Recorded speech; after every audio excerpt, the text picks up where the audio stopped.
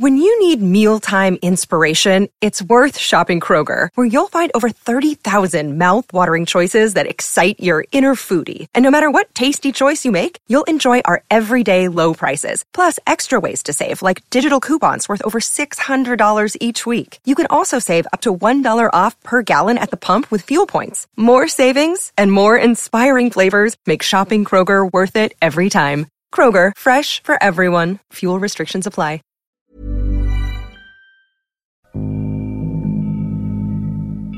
It's 3 years since one Limerick family suffered this loss. As you know, Limerick is in mourning.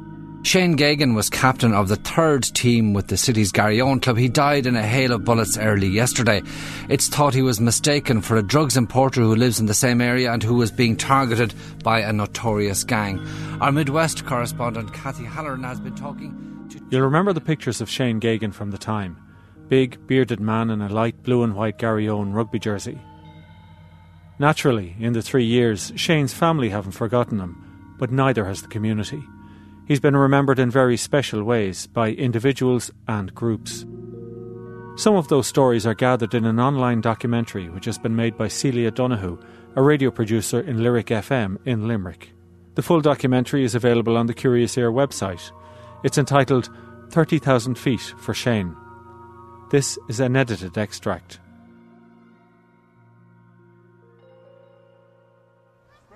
Who's two? Alright, so 3, 2, 1, let's go! Go! Let's go! Gerald Clark is my name, and I've been involved in Garryowen for countless years at this stage. We actually did a meeting here in this room trying to figure out what we would do to remember Shane. The consensus was that we just didn't want to put a cup up there in his honour. We should try and do something different. Yeah, OK, Andrew. Thank you. Alright, so you've soccer up the top, rugby here, and there isn't golf, no. It's a sunny evening in August. I'm at Kiltira Green in Limerick, where the Shane Geoghegan Trust is running street games. And the Shane Geoghegan Trust providing sporting facilities, diversion projects to kids who would not have a chance to access that. Mark Quinn raised a lot of funds for the Shane Geoghegan Trust. Helping them to avoid a future involving crime or involving anything like that. He loves it, though. There he is, around there. Is that his favourite game, like rugby or...? Rugby now, or soccer would be his most favourite, yeah. It's great for him, though, it is. Yeah, he's very small, isn't he? 4.5, you know. But he's managing fine with all the other kids, isn't he? Yeah. I'd been reading about the high mountains, the Himalayas and the Karakoram. For me and my workmate, it was a question of not just being armchair mountain climbers. Actually, right now, I had the time we were going to get out of our armchairs and we were going to go into the mountains. So we went to Carrauntoohil, and I know it's a bit brazen to say I had Everest in my head when I was climbing my first mountain, being Carrauntoohil, but it was in my head. I didn't know if I'd ever get there, but it was the idea behind it. So I've got to know Mark very well since then. And I said, "Are you serious?" He said, "Yeah." He said, "I'm thinking of climbing Everest." And I said to him, "Yeah, okay, have you a lot of experience?" He said, "Well, I climbed Carrauntoohil." I said, "Okay." I wasn't too sure whether he was pulling my leg or not, to be honest with you.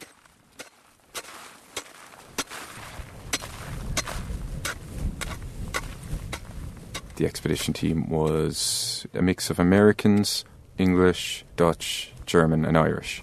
8 of us altogether. Camp 3 at 8,300 metres in what they call the death zone. When you're in death zone, I mean, are you seeing dead bodies there, are you? Oh, certainly. I was quite lucky. I only saw 1. But I mean, some people in my expedition group saw up to 6 dotted at various points around the way. It's a bit of a stupid thing to say. You'd kind of know them, but I mean, you'd be aware of the how they ended up there, the stories of them. The one I saw would have been called Green Boots, and everyone who climbs Everest will know Green Boots. Give it to me. I love making a party. And are you taking part in the sports? Yeah, I am. What sports do you like the best? I like the football the best. I like the football. I suppose the long-term plan is to start with something like this for 6 weeks and to then hand it over to the residents and the community to keep it going, you know, with support from ourselves in whatever capacity. But last year we started it here for 6 weeks, and now we have it in 2 other communities as well in Limerick City. So hopefully it will expand and grow as time goes on. It seems very relaxed and free and easy, like it's not very strict sport, or... No, it's organised chaos, is what I like to call it. It looks very unstructured and everything, but I mean, everything is happening for a reason as you look out on it. Can you tell me the different things that are going on? I can indeed, yeah. We have rugby here, tag rugby. The main technical difficulty on the North route is the first, second and third step, specifically the second step. When we got there, it was a bit of a rock climb, followed by a climb up onto a boulder. Now, there's about a 3,000 foot drop on the right hand side. As you pull yourself up onto this boulder, then you climb up another bit, and there's another little bit of a climb, and then there's a ladder for the final part. Put there by the Chinese sometime in the 1980s. I had an axe with me, and I was able to use it as an assistance at certain points, but it was not necessary. To anybody who's over 50, street games is nothing other than what we did when we were children, and we did it naturally. We were out on the streets at night, and we played we played soccer, we played rugby, we played hurling, we played hoops, and street games is nothing other than a formal recreation of that.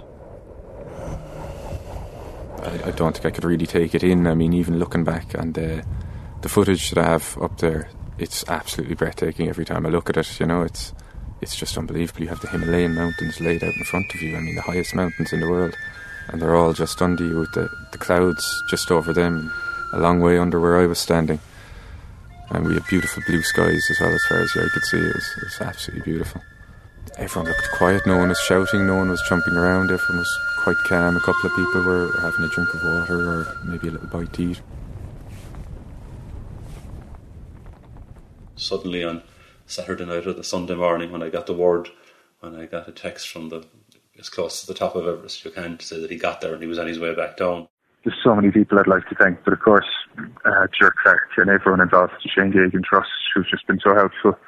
I can't wait to get back home to Limerick as well. I walk out of my tent and I get into a jeep from here. That's it.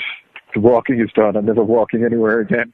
It's an incredible achievement, and the fact that he took one of the Shane Geoghegan badges with him and it's now buried as high in this world as you can possibly get in the snow, that's an incredible, iconic thing to do. So I'm just going to bury it here. I hope you can see that. We're looking to take one step with every child, and Mark on the other side went and took 30,000 feet, so he probably took 60,000 steps in order to get there. But both of them are achievements. Both of them are people reaching their ultimate goal.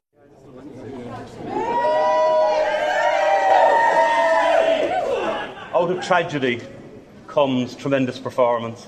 Out of tragedy comes the requirement to move forward and do something positively. The single requirement that we've had is that we wanted to remember Shane in a positive manner rather than the means he departed us. Okay?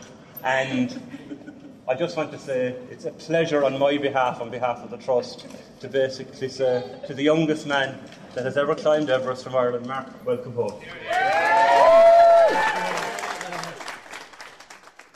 One of the things we've learnt in the Trust is, you try and get people to achieve to the level they're capable of. Don't try and drive them to a level beyond that. And they should be rewarded and applauded for reaching. If it's only a foot that they can climb, then they should get the same level of applause as Mark gets for going to the top of Everest.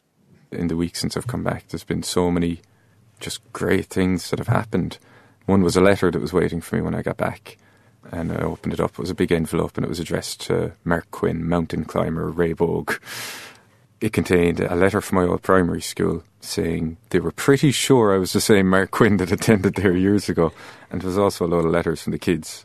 And one of them in particular struck me. It was, congratulations on your great achievement. My goal is now to break your record, which was absolutely fantastic from an 11 or 12-year-old kid. I mean, that's exactly what you want to inspire in doing something like this. I like soccer. I support Liverpool. I support Man U. Man U. Are they the best team? Yeah. No, Liverpool. Send them back to baby school.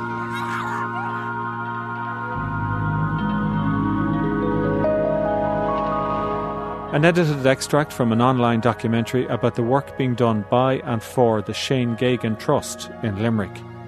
Shane Geoghegan of Garryowen Rugby Club was murdered 3 years ago this November.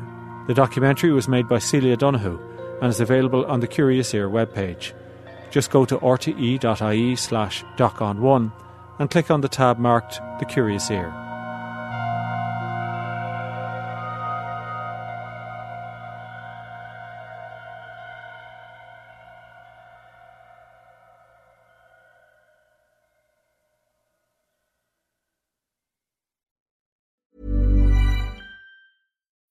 When you need mealtime inspiration, it's worth shopping Kroger, where you'll find over 30,000 mouth-watering choices that excite your inner foodie. And no matter what tasty choice you make, you'll enjoy our everyday low prices, plus extra ways to save, like digital coupons worth over $600 each week. You can also save up to $1 off per gallon at the pump with fuel points. More savings and more inspiring flavors make shopping Kroger worth it every time. Kroger, fresh for everyone. Fuel restrictions apply.